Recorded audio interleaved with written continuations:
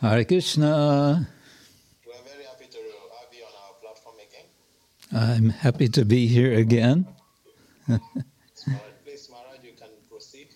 The verse is on there. Yes, thank you. Thank you.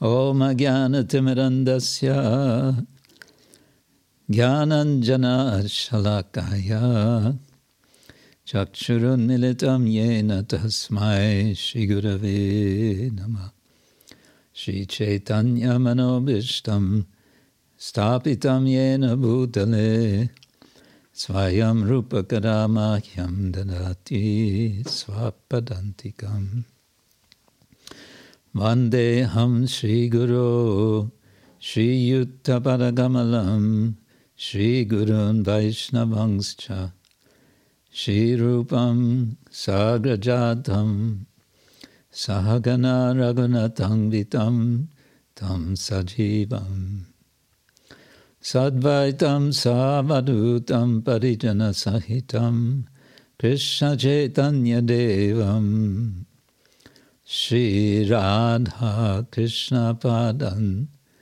Sahagana Lalita Shri Vishakanvitangscha Nama Om Vishnu Padaya Krishna Prishtaya Bhutale Shrimate Bhaktivedanta Swamin Iti Namine Namaste Saraswati Devi Gauravani Pracharine Nirvishesha Shunyavadi Paschatya Deshatarine Vanchakalpatarubhyascha Kripa Sindhubhya Evacha Patitanam Pavanebhyo Vaishnavebhyo Namo Namaha.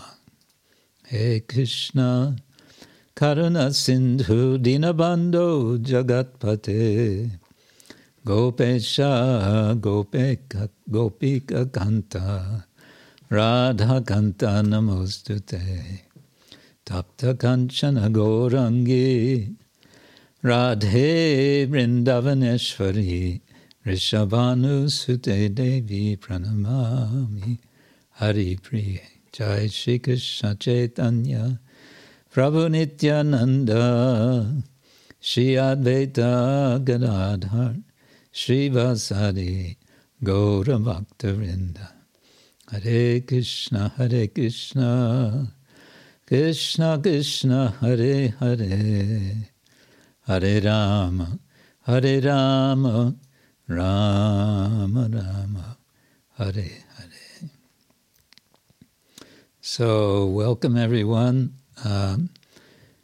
Normally we would be having this class in the morning according to the West African schedule, but I had to attend another meeting at that time, so kindly they've made this adjustment. I think the adjustment means not so many devotees of African Yatra are joining us, but maybe they will. Some will listen to recording later. I don't know. More devotees will join as you proceed. More devotees will join, Maharaj. Okay. So today we're reading Srimad Bhagavatam, Canto 1, Chapter 5, verse number 37. This is Narada's instructions on Srimad Bhagavatam. Om Namo Bhagavate Vasudevaya. Om Namo Bhagavate Vasudevaya. Om Namo Bhagavate Vasudevaya. Narayanam Namaskritya Naram Chaiva Narottamam Deving Saraswating Vyasam Tato Jayamudiraye Nashta Prayeshvabhadreshu Nityam Bhagavata Sevaya Bhagavati Uttamashloke Bhaktir Bhavati Naishtiki. The verse today is a mantra which Narada is teaching, he's revealing, and it's addressing, it's offering obeisance unto the members of the Chaturvyuha. Om Namo Bhagavate Tubhyam Vasudevaya Dhimahi Pradyumnaya Nirudhaya Namah Sankarshanaya Cha. Om Namo Bhagavate Tubhyam Vasudevaya Dhimahi Pradyumnaya Nirudhaya Namah Sankarshanaya Cha. Om Namo Bhagavate Tubhyam Vasudevaya Dhimahi Pradyumnaya Nirudhaya Namah Sankarshanaya Cha. Word for word, Om is the sign of chanting the transcendental glory of the Lord. Nama, offering obeisance unto the Lord. Bhagavate, unto the personality of Godhead. Tubhyam, unto you. Vasudevaya, unto the Lord, the son of Vasudeva.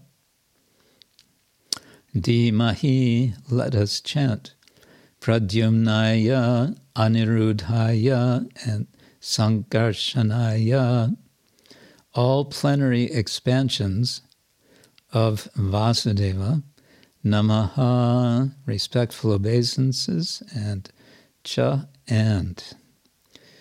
Let me just turn this off.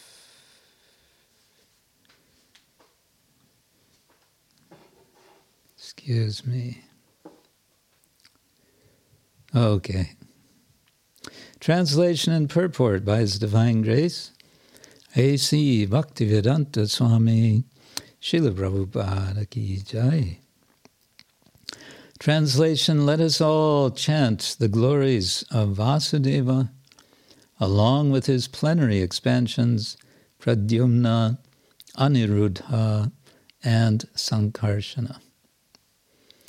Purport: according to Pancharatra, Narayana is the primeval cause of all expansions of Godhead. These are Vasudeva, Sankarshana, Pradyumna, and Aniruddha. Vasudeva and Sankarshana are on the middle, left, and right.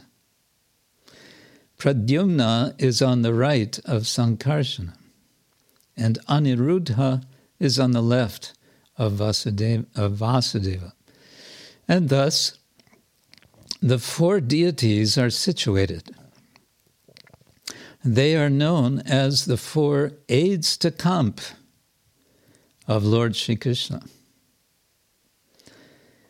This is a Vedic hymn or mantra beginning with Omkara Pranava, and thus the mantra is established by the transcendental chanting process, namely Om Namo Dhimahi, etc. The purport is that any transaction, either in the field of fruitive work or in empiric philosophy, which is not ultimately aimed at transcendental realization of the Supreme Lord, is considered to be useless. Narada Ji has therefore explained the nature of unalloyed devotional service by his personal experience in the development of intimacy between the Lord and the living entity by a gradual process of progressive devotional activities. Such a progressive march of transcendental devotion for the Lord culminates in the attainment of loving service of the Lord, which is called prema, in different transcendental variegatedness, called rasas, tastes. Such devotional service is also executed in mixed forms, namely mixed with fruitive work or empiric philosophical speculations.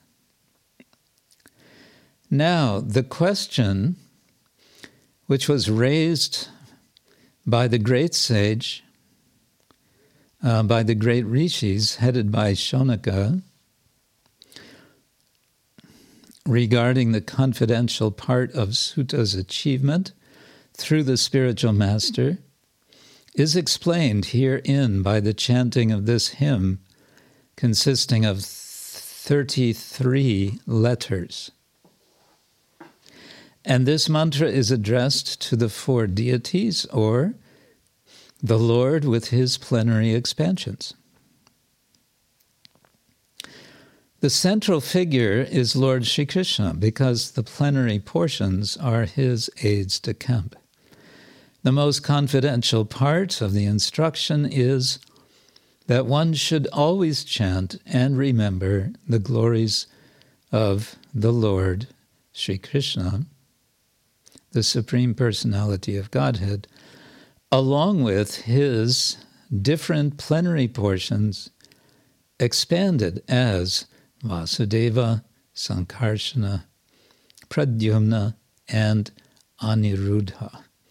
These expansions are the original deities for all other truths, namely either Vishnu Tattva or Shakti Tattvas. And so ends Srila Prabhupada's purport to this verse. Mukam karoti vachalam pangum langayate girim yat kripa tamaham vande Shri Gurun dinataranam. Let us all chant the glories of Vasudeva along with his plenary expansions, Pradyumna, Aniruddha, and Sankarshana. This is spoken by Sri Narada, and he is speaking to Sri Vyasa. He is inspiring Vyasa to take up the literary task of glorifying Lord Sri Krishna, to turn his attention from the preoccupations which he had in the composition of the Mahabharata, basically Dharma, Artha, Kama, and Moksha, and to turn himself entirely to the service of the Lord and glorification of the Lord. And for this purpose, he is giving a variety of instructions, which in this part we can say is focused specifically on abhideya, on the practice of devotion of bhakti. It's significant that we are hearing these instructions from Narada, and I would say it's very telling that he gives this specific instruction to worship the Chaturvyuha. What I mean to say with this is that Narada is the paradigmatic teacher of that system which comes to be called Pancharatra. Often, Srila Prabhupada, when referring to Pancharatra teachings, refers to Narada Pancharatra. And I believe there's a bit of a confusion here because there is some text which someone has translated and published called with this title, Narada Pancharatra. Unfortunately, this is not classical Pancharatra. This is a much later work from one scholarly estimate. It's from the 16th century, possibly from around the time of Lord Chaitanya or later. But Narada Pancharatra is a general generic term, there are many works that go into this category of Pancharatra, and one of them is, for example, called the Jayakya Samhita, and the Jayakya Samhita is instructed by Narada. There's the Padma Samhita, there's the Ahirbudnya Samhita. In theory, there are some 108 texts, and scholars have managed to find, I think it's about 70 of those, 70 over the last few decades. But it's interesting that Narada is here speaking in a sort of Pancharatra mode, we can say. For one thing, it shows us that the Bhagavatam, the comprehensiveness of the Bhagavatam is such that it includes Pancharatra teachings. Now, you may ask, how do we know that this is Pancharatra that he's teaching? As Srila Prabhupada is indicating in the purport, very beginning, he says, according to Pancharatra, Narayan is the primeval cause of all expansions of Godhead. These are, and who are the first expansions? They are Vasudev's, Sankarshan, Pradyumna, and Aniruddha. So this is classical Pancharatra teaching. This is a kind of step one in the, you can say, cosmology of Pancharatra, because Pancharatra, we usually associate it with deity worship. We hear that you want to learn how to worship Krishna in his deity form, go to the Pancharatra. Yes, that's true. But first, the Pancharatra literature wants us to understand how it's possible to worship the Lord in the deity form.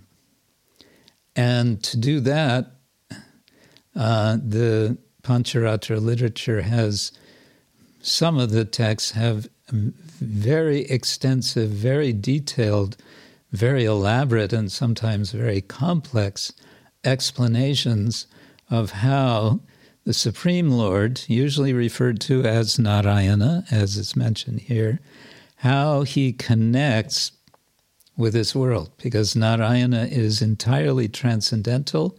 Here we are in this world of matter. So how is the connection made? So it's made through expansions and, of course, descents or avatars. And ultimately then, the connection is made through the Archa Vigraha, the Archa avatar. And the Archa avatar becomes the most accessible form of the Lord in this world. Accessible anytime we go into the temple or the home, go to the home altar. Anytime we remember the deity's form, many ways that we connect with the Lord in his deity form. So this is Narada, one of Narada's tasks, and another point which relates to all of this, which is not explicit either. It's not explicit in the Bhagavatam, but it's very much suggested, and I think it's appropriate to say. The Pancharatra is, as a whole, it is that literature which connects people of all backgrounds to the Vedic teaching. Prabhupada mentions here in the purport that this is a Vedic mantra. Why does he say it's Vedic? Because it begins with the syllable Om. this identifies it as Vedic. Well, some people will say, oh, but Pancharatra is not Veda. Well, that's a matter of debate.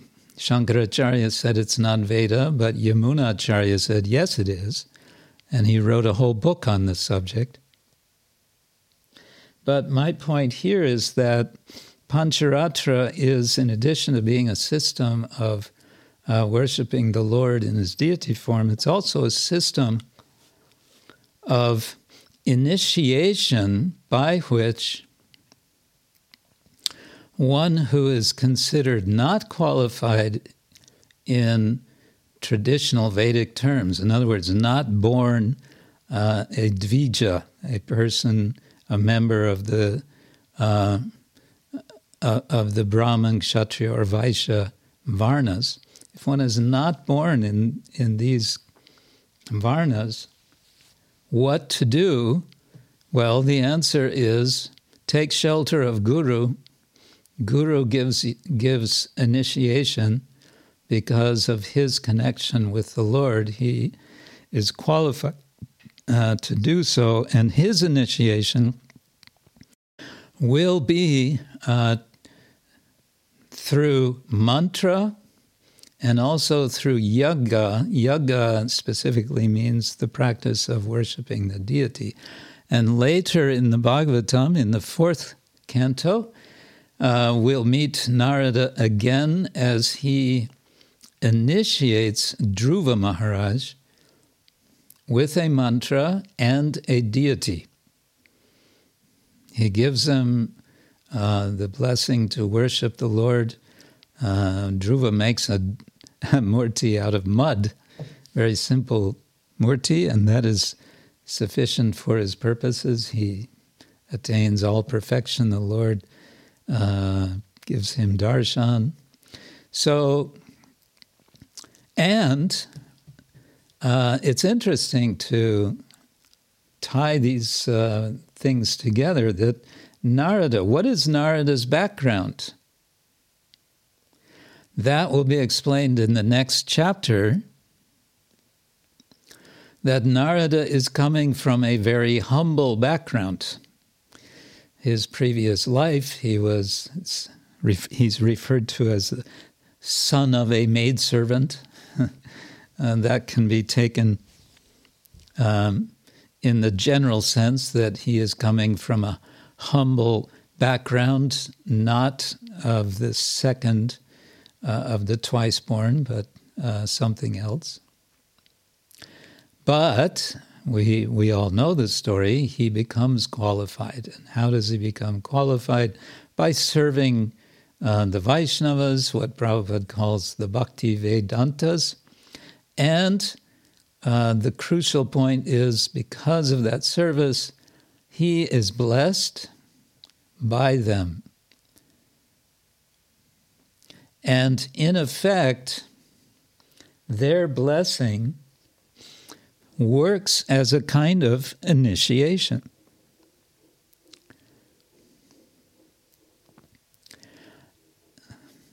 Now, let's jump back to where we are here with this discussion. It's Narada speaking to Vyasa, and I would suggest one possible way of thinking about this exchange. Prabhupada said, from all angles of vision. So what is Vyasa's background? Vyasa's background is actually a mixed birth, we can say, or so it appears. One can say that his mother is actually a highly elevated soul, but the appearance is that she is a humble daughter of a fisherman, or she's been adopted, whatever. There's, I guess, different versions. The point being that one may see this discussion as Narada also accepting Vyasa as disciple in the through the Pancharatra system, and that's made very explicit, I would say, through this verse. Om Namo Bhagavate Tubhyam Vasudevaya Dhimahi Pradyumnaya Niruddhaya Nama Sankarshanaya Cha. Some more immediate context of this statement is that Narada is introducing the importance of sound vibration, transcendental sound vibration. That will become especially explicit in the next verse, verse 38. Mantra murti. Interesting that he will use that expression. Murti, we usually think of as a physical image. Narada says, iti murtyabhidanena mantra murtim amurtikam. That the mantra murti, the form of the mantra, is a form of worship, a form to be worshipped. And in this way, Narada is essentially completing his instruction to Vyasa, after speaking about karma yoga, after speaking, first of all, bhakti in general, but then also speaking about the process of engaging activities in the Lord's service. Activity here, using the word karma in the broad sense of activity, one can also see what we call karma, what is called karma yoga in the Bhagavad Gita. What happened? Hare Krishna, Krishna Krishna, Hare Hare, Hare Ram. Just got disconnected. From our side? Or? Don't know. Here we're back. Okay. Looks like we're back. I don't know what happened. Anyway.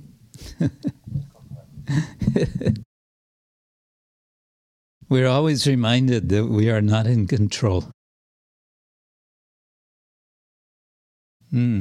Yeah, I was just making the point that karma, the word karma, can be taken in a broad sense. Sometimes there's reference to Krishna karma, which can be taken two ways. One is the karma, the activity of the devotee for Krishna, and Krishna karma can mean the activity of Krishna.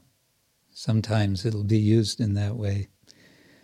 In any case, that's the context of this mantra that's coming toward the end, where Narada is kind of wrapping up his instruction, and then he's going to, in the next chapter, he's going to tell his story. And my thought today about that chapter is that it's making clear what is Narada's background, and therefore, if Narada can be successful, then we can all be successful in spiritual life. So it's a hopeful message, but it's also telling the story of how he's receiving adhikar, the qualification to give this teaching to Vyasa, and of course to all of us. Okay, now I wanted to share with you a little bit more about Vasudeva, Sankarshana, Pradyumna, and Aniruddha.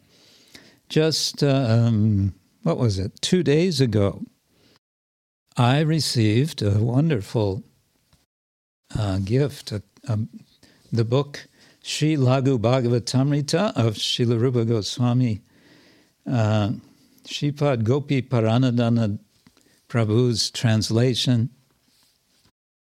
of the Laghu Bhagavatamrita, in which Rupa Goswami elaborates something about these Chatur Vyuha, you can say the phalanxes, the military divisions of Narayana and ultimately Krishna. So I'm reading now. This is part 1, chapter 5, and this is text number 166. I'll read the Sanskrit. Mahavasta kyaya khyatang yat vyuhanam chatushtayam tasyadyo yang tato pashyas chitte tat adidaivatam tata vishuddha sattvasya yas chadishtanam uchate.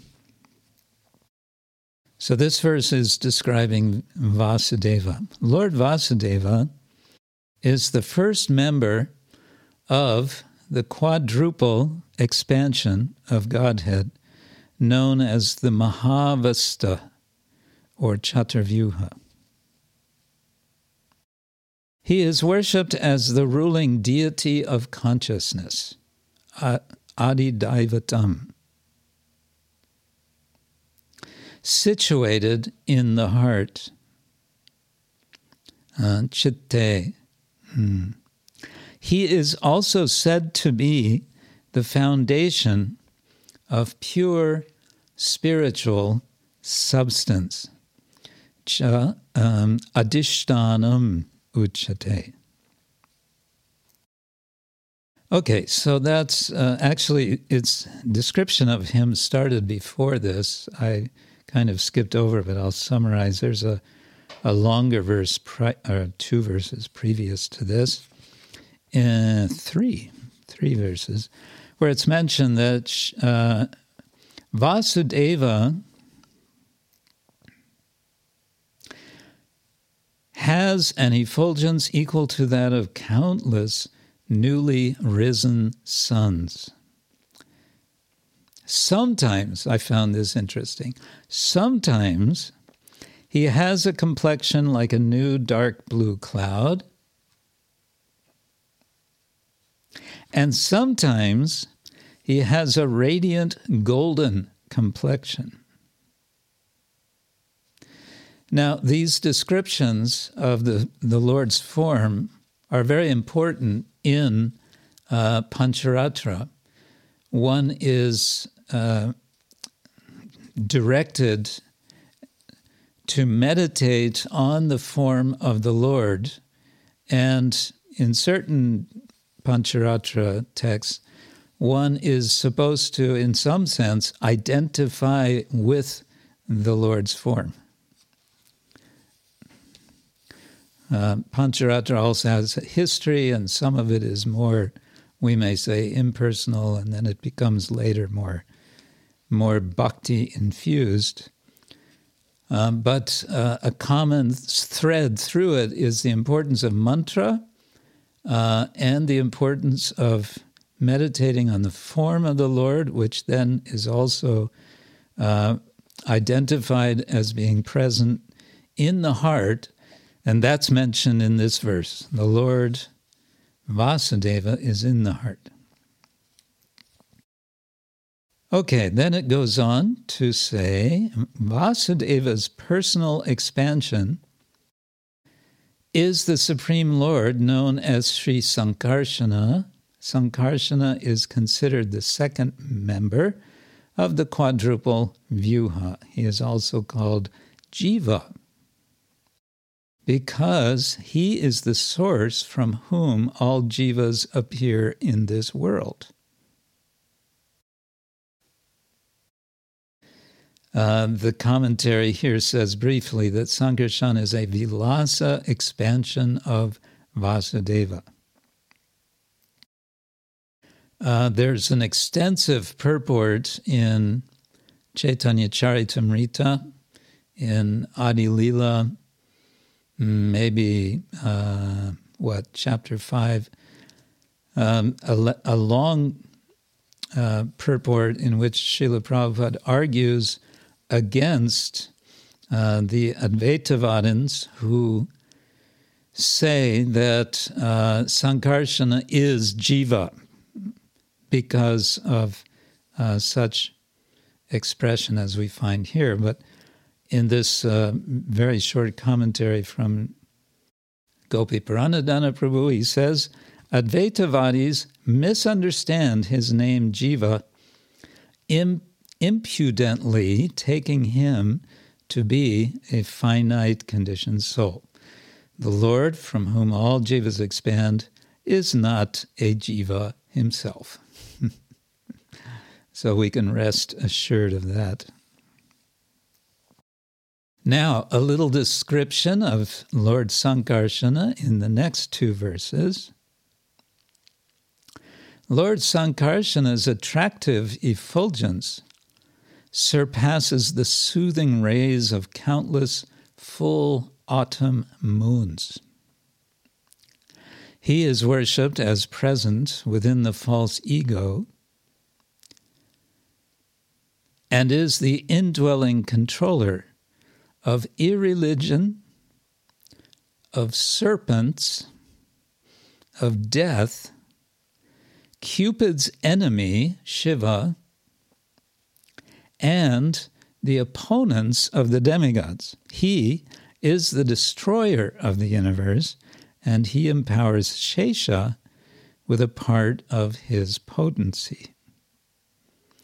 So these are some intriguing aspects of Lord Sankarshan. We understand also, of course, that Sankarshan is Lord Balaram, or Balaram expands as Sankarshana, because that must be explained elsewhere by Rupa Goswami, that the original expansion from Lord Krishna is Balaram, Baladeva. So he's associated with the false ego, with irreligion, with serpents, death, Cupid's enemy, namely Shiva, and the opponents of the demigods. And he is identified as the destroyer of the universe. So all of these, we can just say, are intriguing. I won't linger on this. I want to go on to the next descriptions of Pradyumna. Oh, we get more Sankarshan? Yes, okay.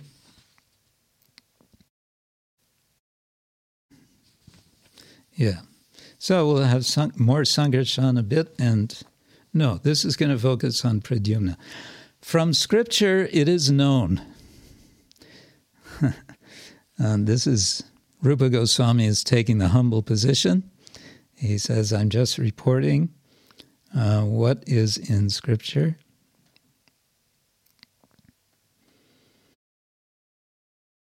From Scripture it is known that Lord Pradyumna, the third member of the Chaturvyuha, expands from Sankarshana. Intelligent persons worship him as present within the principle of intelligence. In Ilavrtavarsha, the goddess of fortune serves him and prays to him. He has a complexion like pure gold, or sometimes like a dark blue cloud. So again, like Vasudeva, who also had sometimes a dark blue cloud complexion or a golden complexion. He is the basis of universal creation, and he empowers Cupid with a part of his potency. So Sankarshan is identified with Shiva, who is the enemy of Cupid. Pradyumna is identified with Cupid as a part of his potency, becoming the inner controller of Brahma, of the universal progenitors of all persons affected by lust, and of Cupid himself. He carries out the process of creation. So Sankarshan is connected with destruction. Pradyumna is connected with creation.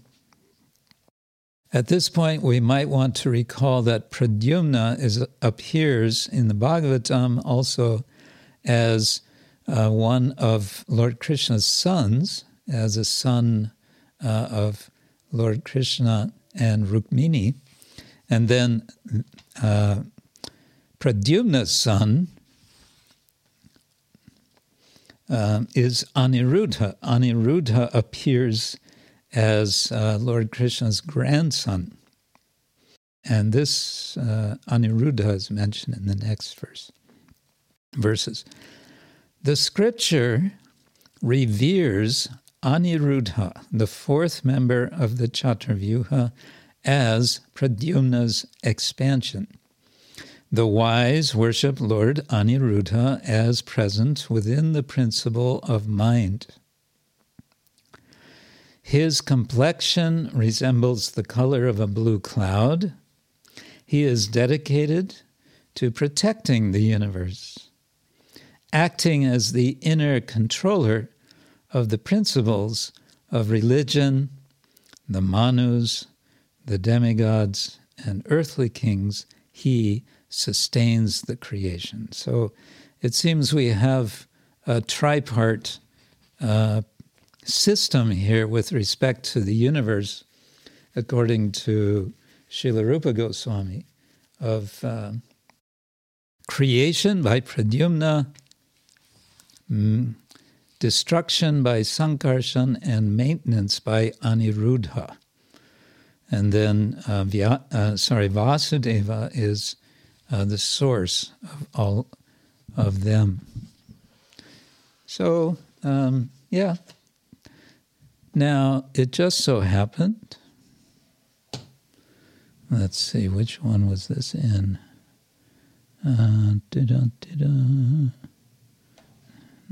This one, yeah. It just so happened that I found another interesting reference to the Chaturvyuha, and now I'm turning to a translation of a poem by one of the Alvars, one of the 12 great poets, Vaishnava poets of the Tamil country. And one of these Alvars is named Periyalvar, otherwise known as Vishnu Chittan or Viliputtur Vishnu Chittan. And he has written a series of verses called the Tirupalantu. I have no idea how to pronounce Tamil, but something like that. Tirupalantu. And this is a poem which is a kind of a New Year poem, according to the scholar who has done this translation. And so I thought it's appropriate because we are quickly approaching the time of the New Year, according to the Western calendar. Here, New Year refers to a celebration in the Tamil country of Pongal, which takes place now. It takes place sometime in January.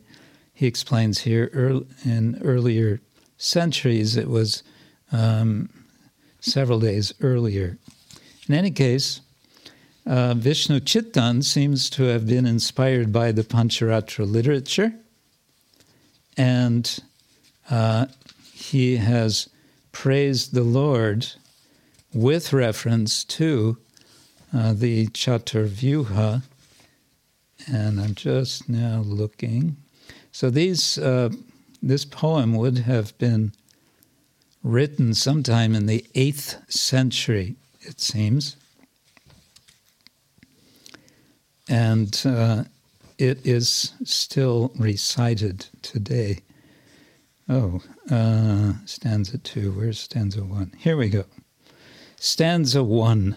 It has 10 verses. We won't go through all of them, but the first verse is referring to Pradyumna.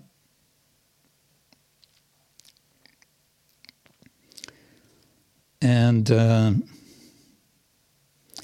this would be praising a particular image in a particular town called Vili's New Town. He's translating it. And this would be a festival image, a standing festival image that's being praised.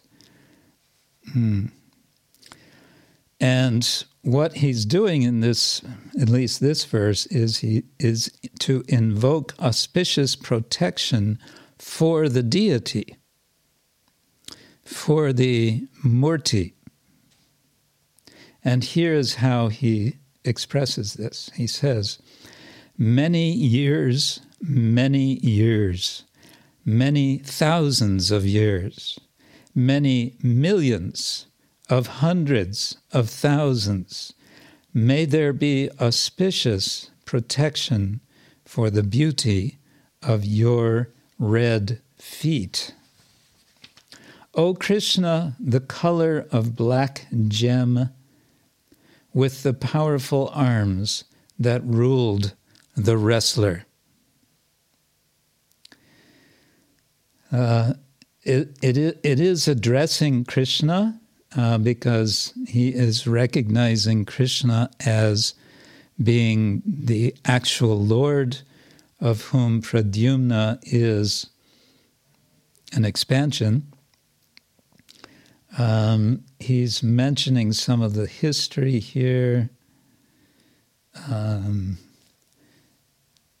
I won't go into that. Okay, let's go on to verse number 2 about Aniruddha Vyuha. And this is also about an Utsava Murti, a festival Murti of the Lord, which is having 4 arms and taken for the devotees to worship. He stands rather than reclining. He has a Srivatsa mark on his right breast, and he holds the wheel, the chakra, in his back right hand, and the conch in his back left hand. Okay, the verse goes like this. May there be many thousands of years with no division between us, the slaves, and you. Many years to the young goddess dwelling on your powerful chest, at the right, when you take shape. Many years to the flaming wheel dwelling on your right side, flooding your form with light. And many years to that Panchajanya, the conch that thunders as the battle of armies begins. So it's interesting that the Panchajanya, the conch, actually the proper pronunciation in English, we always say conch, but it's actually conch. Anyway, conch, conch. Interesting that it's referred to here as thundering in the battle of armies, as the battle of armies begins. And here we may hear an echo of chapter 1 of Bhagavad Gita, when all the armies are arrayed on the battlefield, and they all blow their conchs, their conches, each of which has a name, including, of course, Panchajanya. So here, the Panchajanya is associated especially with Aniruddha. Then we have Vasudeva. I'll just read the poem. It says, "If you are among those enslaved to the prosperous, come and bring soil and fragrance. But you, enslaved to the rotten, are not allowed entrance to our society of 7 male generations proclaiming without guilt, quote, many years, unquote, to the warrior whose army wastes the males of Lanka, where the prosperous are Rakshasas." So this is a kind of obscure verse. The scholar Dennis Hudson discusses who might be referred to as the rotten ones here.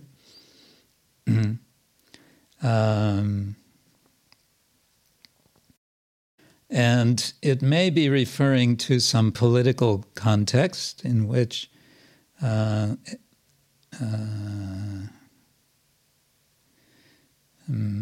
particular king may have been defeated by the king who had sponsored these poems.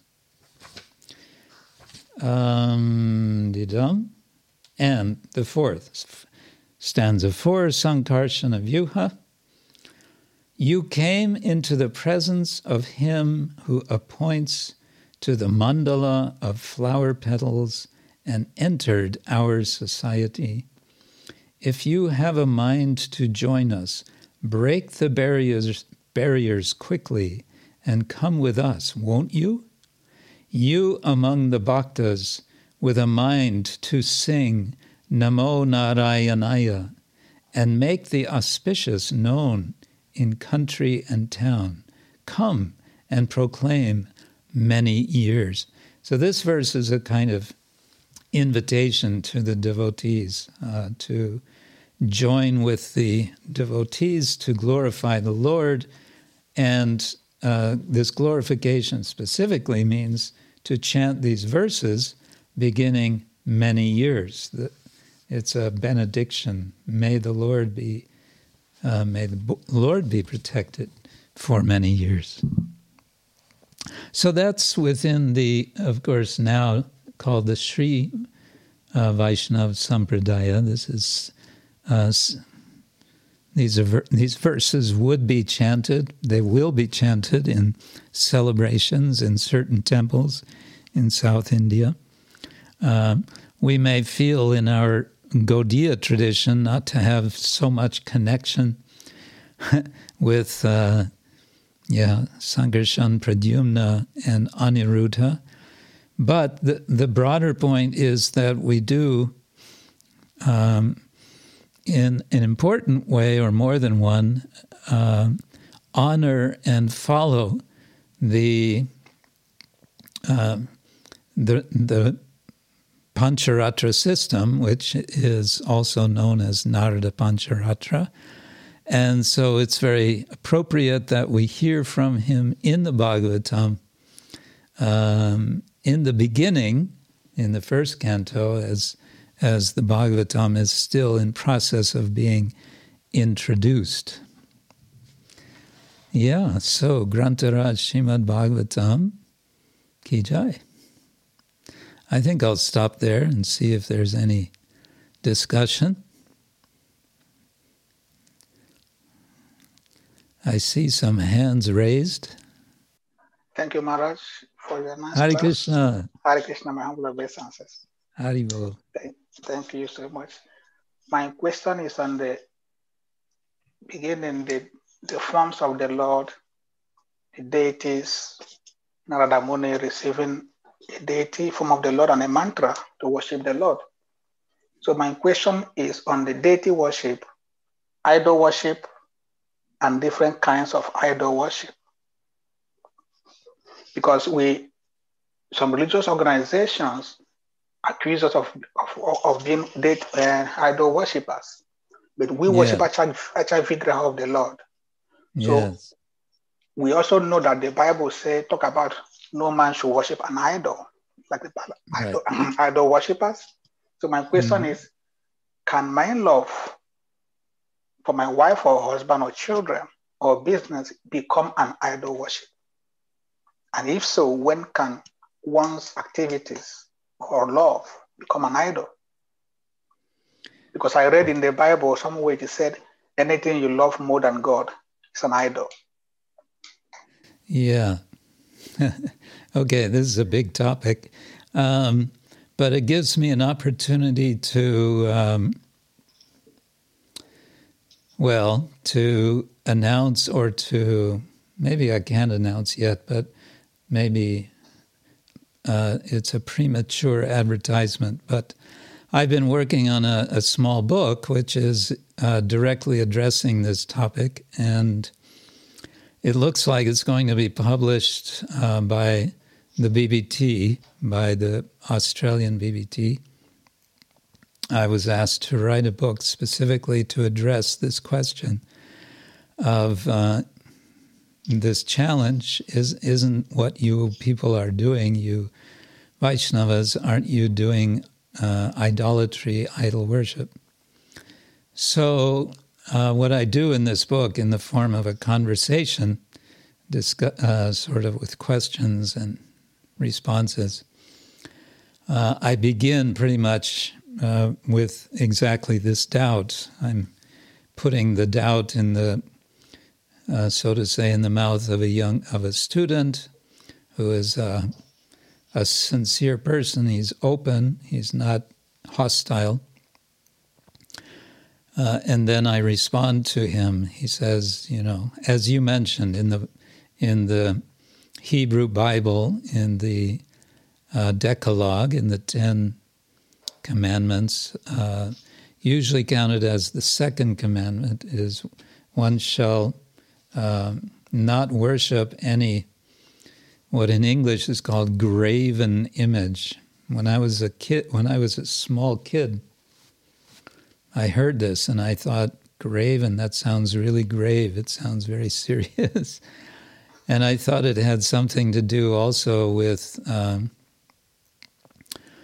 graves in the cemetery, the place where the dead are kept. So no graven images.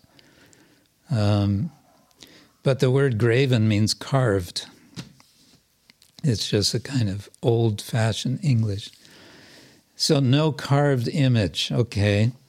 So how do we address that? Well, essentially we address it by saying there are two sorts of images. There are those which are authorized by a process, and there are those which are not authorized. I'm sure you know Srila Prabhupada gave this example of the post box. I don't mention that example in this book. I probably should have. But if we just make our own post box and put our letters in it and expect them to go anywhere, they're not going to go anywhere. But the authorized post box given by the post office, etc., what we are putting will be delivered. And of course, what we're putting is also an authorized process of putting. It's the practice. It's the whole practice of sadhana bhakti. And so it's actually a combination of, in fancy language, what we can call felicity conditions, which make the worship of the Lord in the deity form true, make it real, make it effective, make it accepted And the biblical prohibition,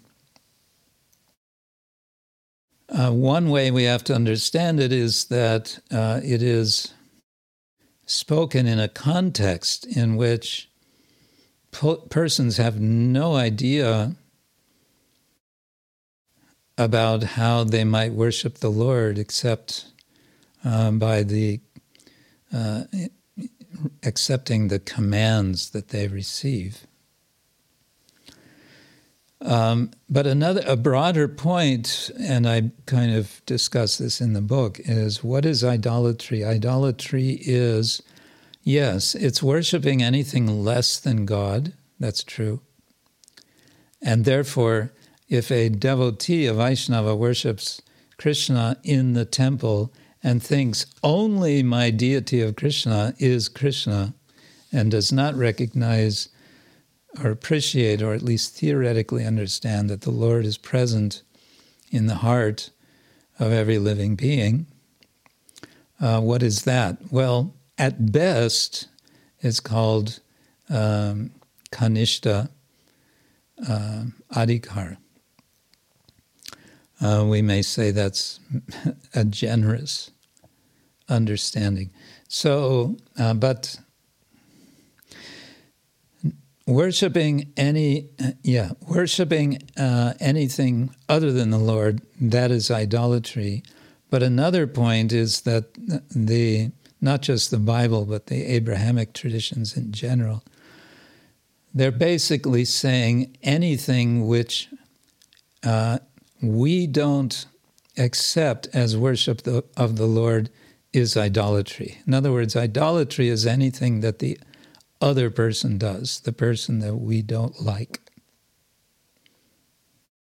And it's been said that the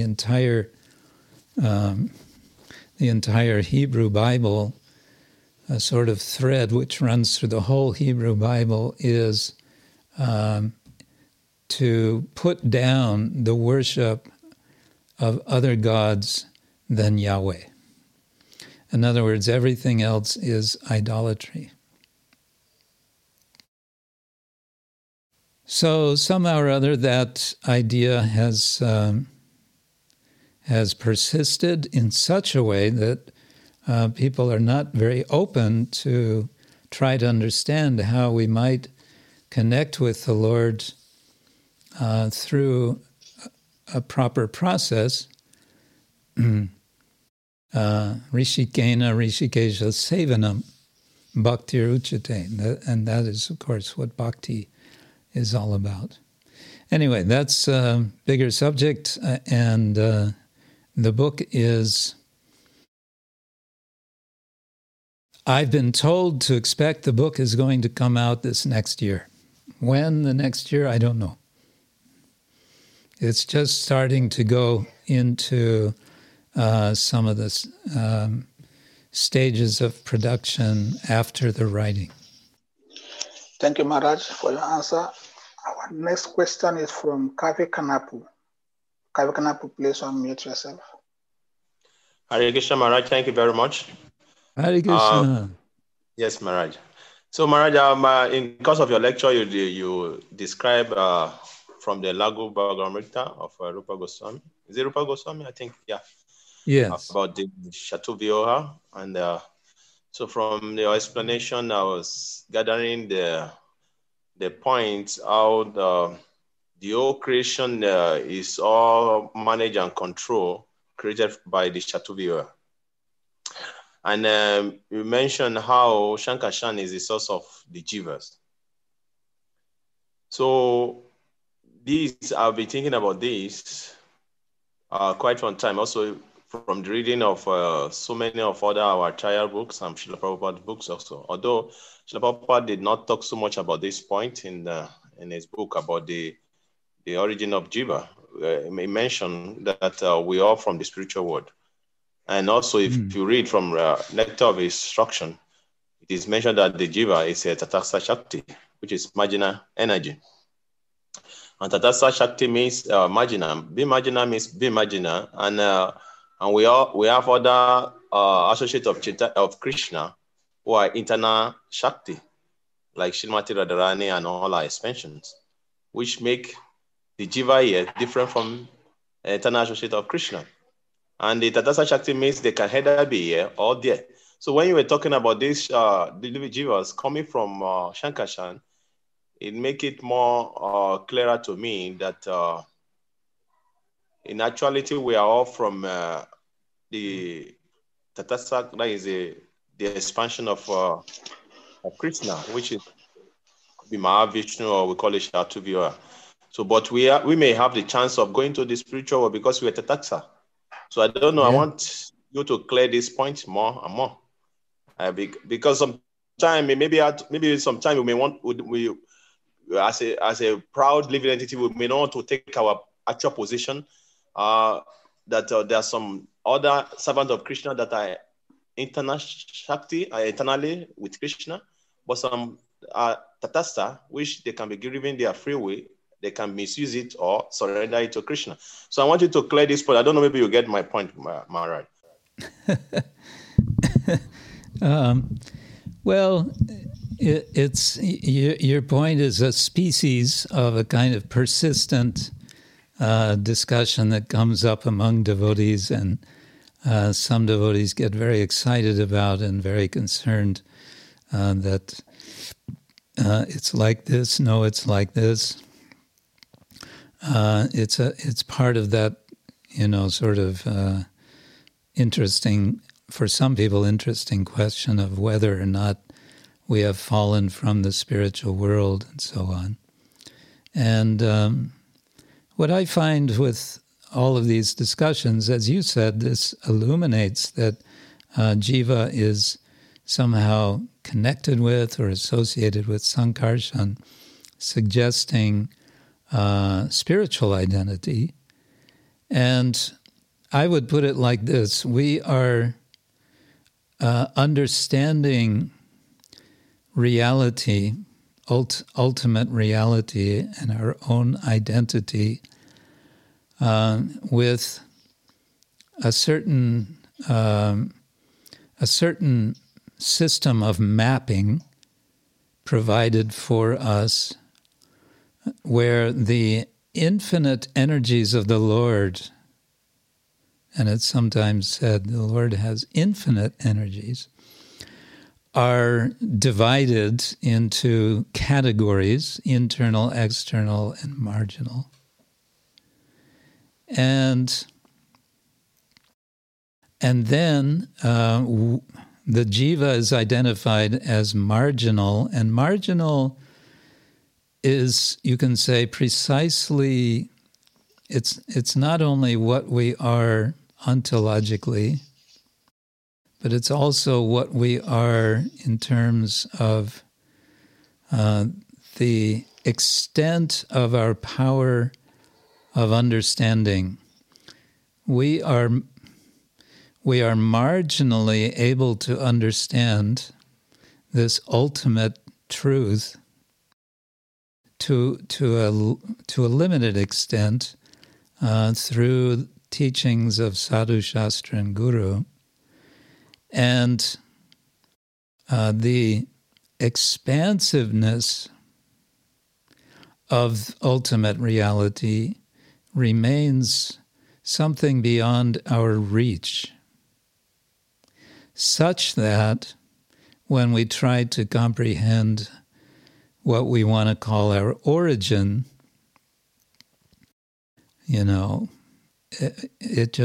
we short circuit. And we start using terms like fallen, not fallen, higher, lower. We use terms like marginal, and so on.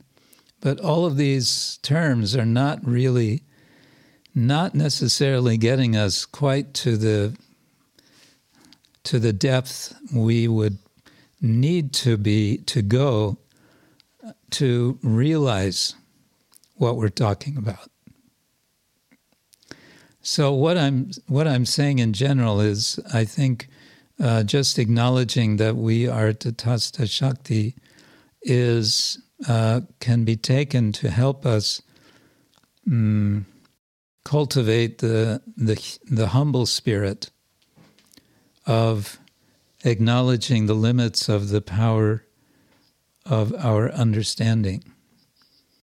So, in some very important sense, we are part and parcel of the Lord. We are part and parcel of Krishna. We can even be called emanations from Krishna. And that is something so incomprehensible, really. So that it seems that we are forever separate from Krishna. And therefore, Prabhupada uses the expression time immemorial.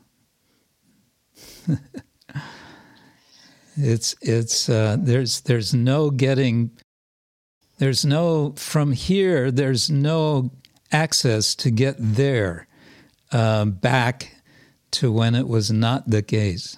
Therefore, we can only move forward. Thank you, Maharaj. Our next question from Sahadev Prabhu. Sahadev, please. Okay. Hare Krishna, Maharaj. Hare Krishna, Prabhu. Thank you so much. You gave very, very intellectual classes, like really good for the academy. Maharaj, if you'll be kind enough to like give us like your address to like maybe a website where you have. Oh, website. Actually, there's a brand new website, and I don't have it myself.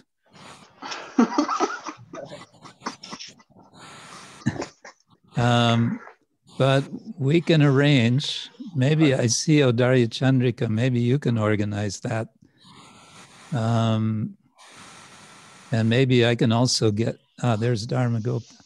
Yeah, maybe you can get from Rasa Dadiyari that link of that new, they've made a new website, which apparently is quite comprehensive. It has, all sorts of things. So. Thank you, Maharaj. So my question for this class, I see there are many devotees here, and I have a couple of questions, but I'll first ask, I think, the most relevant. That is, Prabhupada did mention about the Chatu River, but it looks like he started from the second incarnation, because according to the creation timetable, Krishna expanding to Balaram, Balaram expanding to the Chatu River, and then from the Chatu River, Shankarshan expands to Narayan, and then Narayan again expands to the Chatu River. So it looks like the Chatu River, the only manifestation that is directly playing a role in the creation is Shankarshan. So my question is, what role do the other three of the Chatu River play in creation? That's my first question. What? Yeah, I think you are referring to the account given to Sanatana Goswami in Chaitanya Charitamrita, the account of expansions. So, yes, I remember. There's the initial expansion of Balaram, Baladev, Narayan, Chaturvyuha. It's a kind of double And that is maybe, as you say, only Sankarshan is referred to in connection with the world. On the other side, we just read from Laghu Bhagavatamrita that Sankarshan, Pradyumna, and Aniruddha, all three of them are involved with creation. With Pradyumna involved specifically in creation, Aniruddha in maintenance, and Sankarshan in destruction. So at this point you may say, well, wait a second now, we're getting two different stories here, so which one is true? And I would say, don't worry about it. We may not get the whole picture in one single, description. The Pancharatra literature, there are several texts, and they don't all agree with each other on these details. But any one that you take, the point is that any one of these that you take can be a way of meditating on the Lord. It's a way of meditating on the form of the Lord and in the different expansions. So that's why the descriptions are there, because these are, they're like dhyana mantras. You worship the Lord with these forms, and it can be a very complex practice when it's done in its completely full format. But one account may be different from another account. Of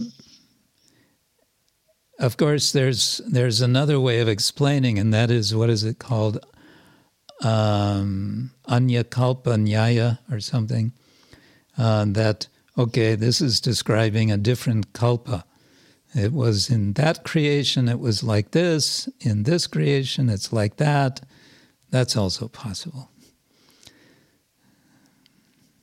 But I can't tell you, I certainly can't say, well, Krishnadas Kaviraj actually didn't quite get it right because Rupa Goswami says like this. No. And Prabhupada says there can be disagreement among the acharyas, and that is not a problem. Thank you, Maharaj. My question is, can this aspect of the Lord's different expansions, which is difficult to understand, can they be considered as exoteric aspects of Krishna consciousness? Oh.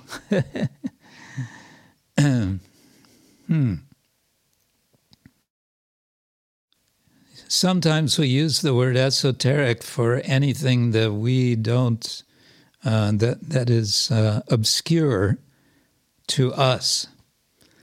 In the Bhagavad Gita, Krishna says, Rajavidya Rajaguhyam Pavitram Idam Uttamam. I'm giving you now esoteric knowledge. Rajaguhyam. You could say that's esoteric knowledge. Jnanam Paramaguhyam me tat Vijnana Samahitam Sarahasyam Tarad Angang Cha Grihanagaritam Maya.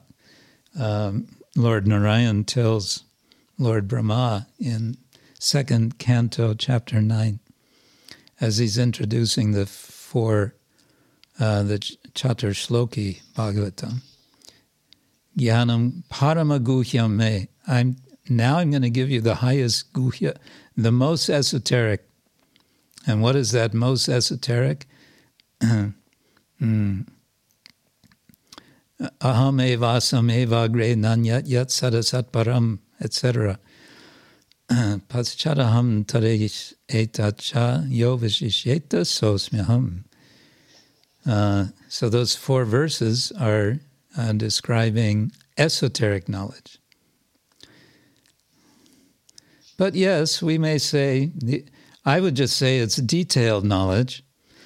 I've always wondered about this with respect to Chaitanya Charitamrita. Why do we get so much detail in those later chapters of Madhya Lila about the many expansions of the Lord, telling us, in which hands the Lord is holding which of the weapons, in which form, with which name? Well, the reason is because that can be a practice of meditation. One can sit down and go through each one of those forms and picture them in the mind. That's a form of meditation. So that's a possibility, and we can say it's esoteric to the extent it's obscure to us. Thank you. Next question again, we'll go back to Sahadev Prabhu. Second question. Sahadev on mute. Okay. Yeah, Hare Krishna Maharaj. I had asked this question before, and somehow, unfortunately, I didn't get an answer to it. And that is from Vedic arrangement of the astronomy, we know that the Earth is much closer to Earth than it is to the Moon. The Moon is rather farther away from Earth than the Uh-oh, I know where this is going.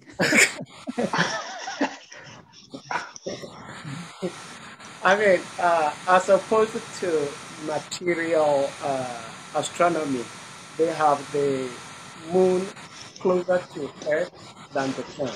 So Yeah. thereby they can say they visited the Moon. Yep. Now, we know that in between the Sun and the Moon is Rahu planet.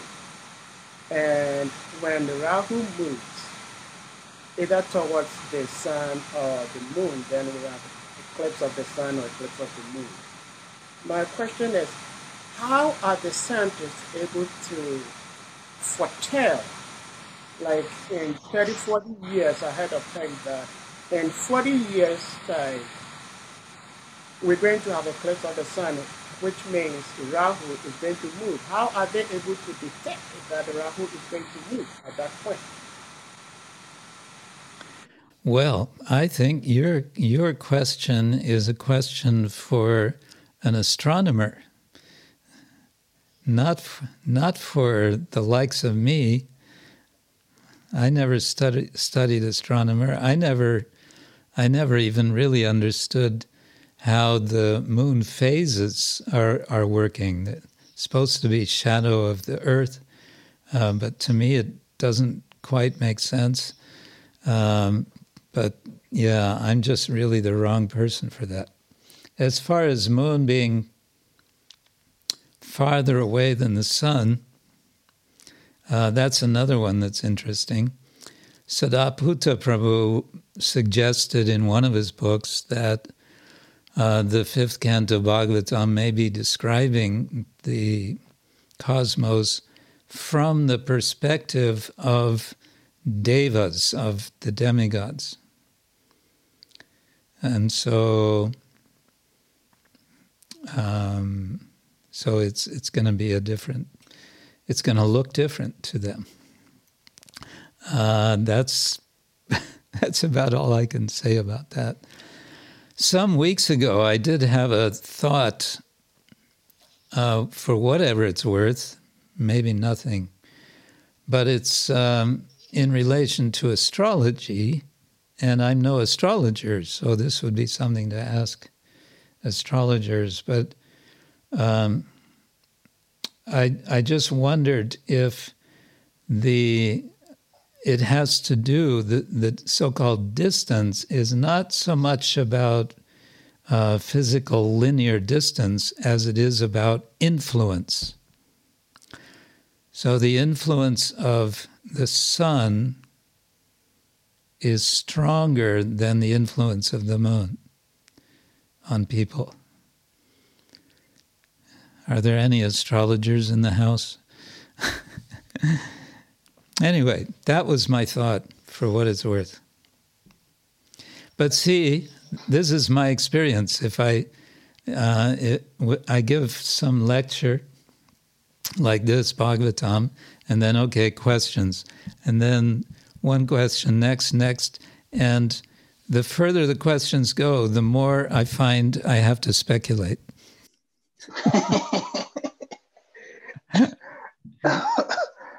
Hey, Maharaj, you don't speculate.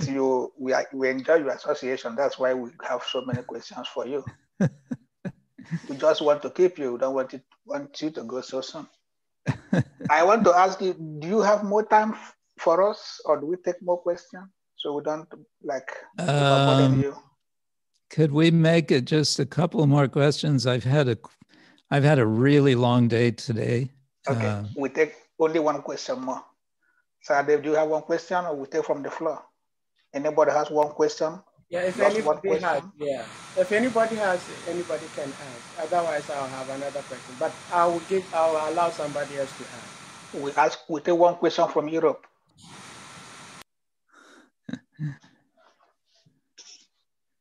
Everyone's quiet in Europe. Maybe Maharaj, because this verse of today is deep, it's esoteric. Yeah. We don't understand too much. Okay, I have one more question. Well, I want to know, why is it that Prabhupada did not allow us to worship these first incarnations of the Lord, Pradyumna, Shankarshan, and Niruddha? He only puts Jagannath, Krishna, or Chaitanya Mahaprabhu. Why are we not worshiping them also? Like in deity form in the altar, in the temple room? Oh, one could probably give a lot of reasons, but I think the main reason is because Srila Prabhupada wanted us to focus on the deities that he gave us, because this is specifically the way followers of Chaitanya Mahaprabhu worship. Mahaprabhu was living in Puri for 18 years, 12 years. He was very much absorbed in his own bhajan, and of course we worship Gaur Nitai as worshippers of the Lord, as they're teaching us in the mood what it means to be a bhakta, what it means to be a devotee. And so we worship them. And Radha Krishna, because we're followers of Lord Chaitanya. And but interestingly enough, with deities, Prabhupada said we should worship Radha Krishna in the mood of Lakshmi Narayan. Then I think the more immediate question would be, why didn't Prabhupada just give us Lakshmi Narayan deities? Yes. Because we are worshiping Radha and Krishna, but how we're doing the worship is in a formal way, with vidhi instead of raga, because that's appropriate for especially public worship. Okay. And the more you think about it, the more you see that worshipping Radha Krishna with Gaur Nitai, with Jagannath, it's a complete picture. Everyone is there. There's no need for us to worship Vasudeva, Pradyumna, Sankarshan, Pradyumna, Aniruddha. They're included. Thank you, Maharaj, for your class and your time. We look forward you. I may ask you if you will have time in January to come again from 15th upwards, because we already filled. We are filled up till 15th. Maybe if you have time, we can find a date for you where you are free. Well, thank you. I'm a bit busy this January because I'm teaching a course for Bhaktivedanta Research Center in India, and it's taking me a good amount of time, really. Plus, I'm teaching 2 weeks of MIHE, Bhakti Vedanta course. So for me, it would be better sometime from the middle of February. Okay. Thank you, Maharaj. Is that all right? Yes, Maharaj. Very auspicious. Thank you. We ask all devotees to kindly unmute yourselves and let's chant powerful Hare Krishna for Maharaj for comment. Hare Krishna, Hare Krishna, Krishna Krishna,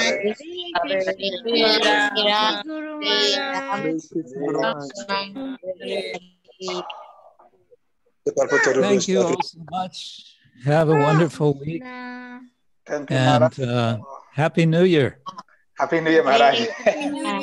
We are grateful. Srila Prabhupada ki jai, Grantaraj Srimad Bhagavatam ki jai, Gaur Premanande.